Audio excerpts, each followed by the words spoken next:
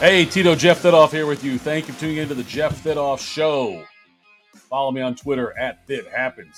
We are presented by BetUS.com. Bet with a 3-decade leader, BetUS. Join now for a 125% bonus using promo code DSP125 or 200% bonus with crypto using promo code DSP200 and Bet Sports, Casino, Horses, Pop Culture, and more at BetUS.com.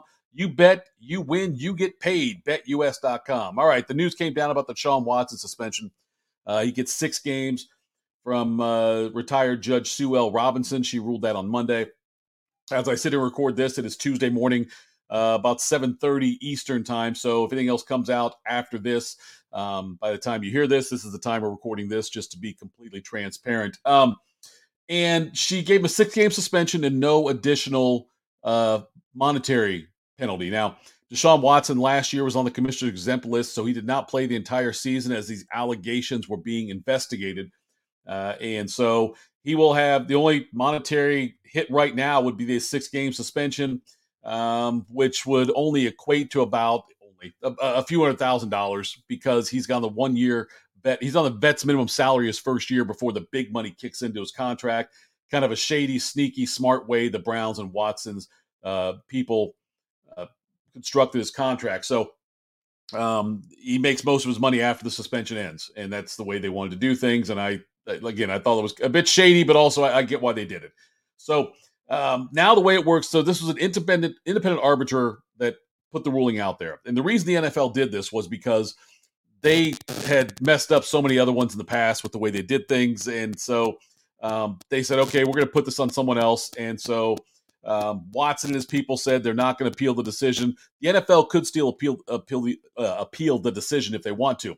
What's interesting about that, if the NFL appeals the decision, because if you remember, the NFL wanted like a full season ban or even a banishment at one point that would force him to apply for reinstatement. So the way it's structured now, the NFL, not Roger Goodell, but the NFL can challenge the decision. They can appeal it in writing. They have 3 days to do it. Yesterday was they have 3 days, so I think 2 days left now to appeal it in writing. And if they appeal it in writing, then it gets heard before, wait for it, Roger Goodell. So Goodell could essentially still say, you know what, we don't like the decision. We're going to overturn it, and we're going to give him 1 year. Now, if that happens, Deshaun Watson's people are they going to go right to federal court and try to get this thing squashed so he can play and argue that the NFL is wrong and not going along with the arbitrator's decision, the arbitrator who they hired and agreed to use. So I personally think, look, the NFL looks bad in this situation for a number of reasons. I mean, I'm not saying Watson and the Browns come out looking squeaky clean, but certainly Watson and the Browns consider this a victory because he only got 6 games versus the potential 1 year, 12 games even they were looking at that he could have lost there. So the NFL, though, they look bad because they keep talking. They want banishment and full year and all these different things they were talking about. And it comes down to 6 games. And Sue Robinson also said that the NFL didn't do a great job of presenting their case on this. So we'll see what happens. I think the NFL will appeal it. I know it would end up bringing in more. It would extend this whole Deshaun Watson talk we'd be having. And the NFL wants to put it behind them, I'm sure, but they also don't want to look so weak as they do right now with after saying, this, and then 6 games is all he gets. The NFL has not done a great job on this one. We'll see the impact on the X's and O's of it. Look, the Browns' first 6 games, it's not a really tough schedule. If Watson misses those 6, then they come back, they play at Baltimore, and they can then home against the Bengals in their next 2 after that. The games 7 and 8, which Watson will be back for those.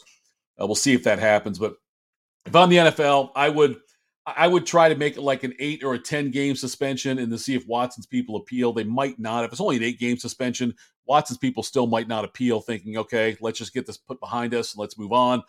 10 games might be a little bit of a different vibe to it on that one if they decide to do it or not. But anyway, that's where we're at with the Deshaun Watson situation.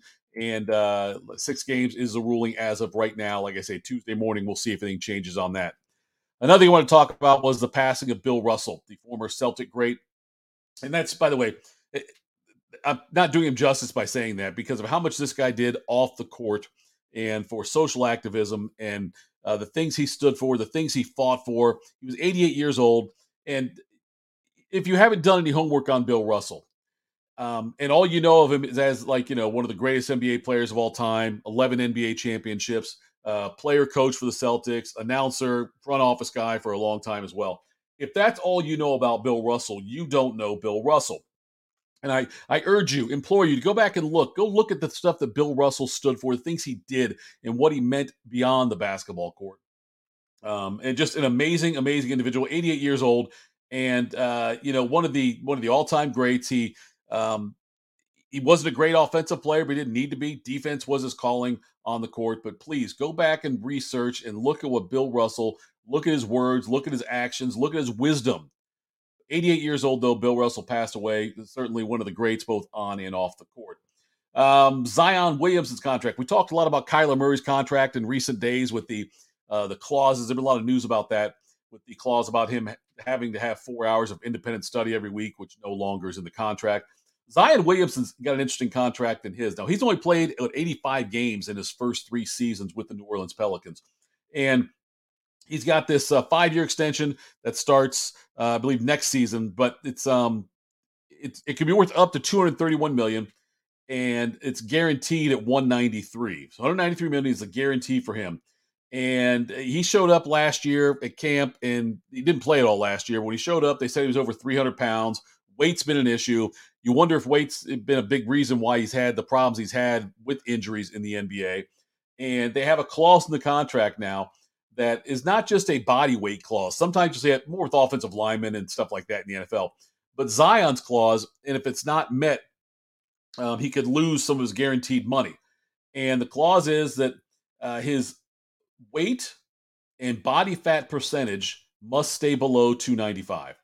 So I think he's at like 285 is what he usually plays. That's what he lists at. I think it's 285 in their program. So 285 and 10% body fat, or 9.9% body fat, will keep him under that threshold.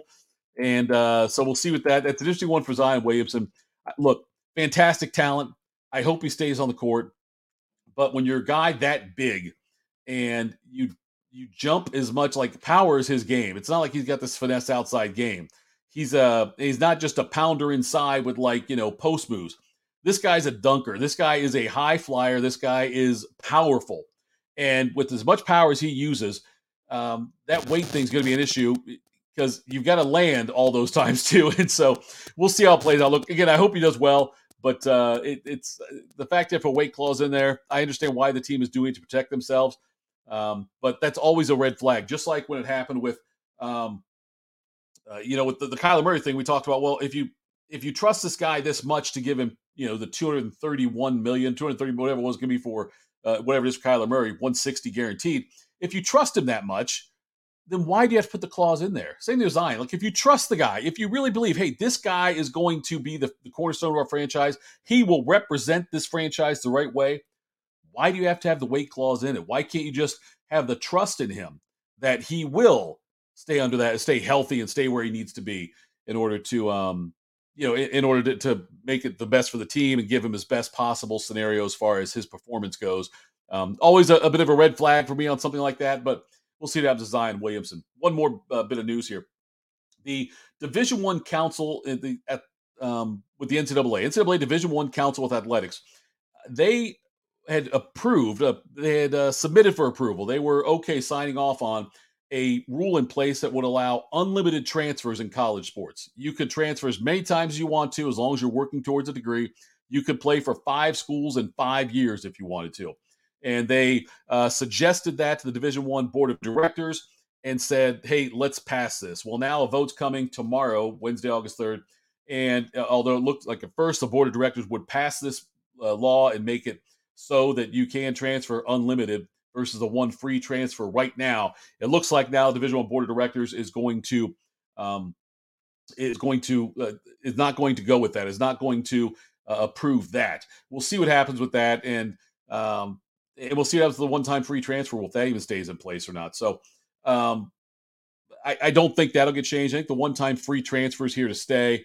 But with all the changes right now going on in college athletics with NIL deals and conference realignments, all these different things, the CFP is going to get renegotiated here soon.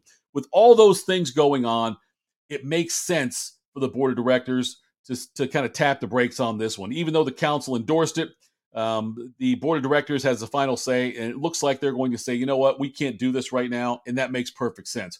There's so many things we have to figure out with NILs and transfers right now, and again, the conference thing, the NCAA's even their powers in ruling college sports, especially college football. College football is going to have their own thing, I would think, at some point, separate from the NCAA. But it's time for a quick pause here and just kind of look and see where the NIL thing's going, how those rules are going to come into effect, how they're going to enforce the rules with NIL, and how this is all this college football, college sports are going to how they're going to live for the next couple of years. So we'll see what happens with that. But hey, that's it for me today. Thank you so much for tuning into the Jeff Thidoff Show. This is on the DSPMediaOnline.com. Follow me on Twitter @ThitHappens, and we will talk again soon. Always a lot to talk about in the world of sports.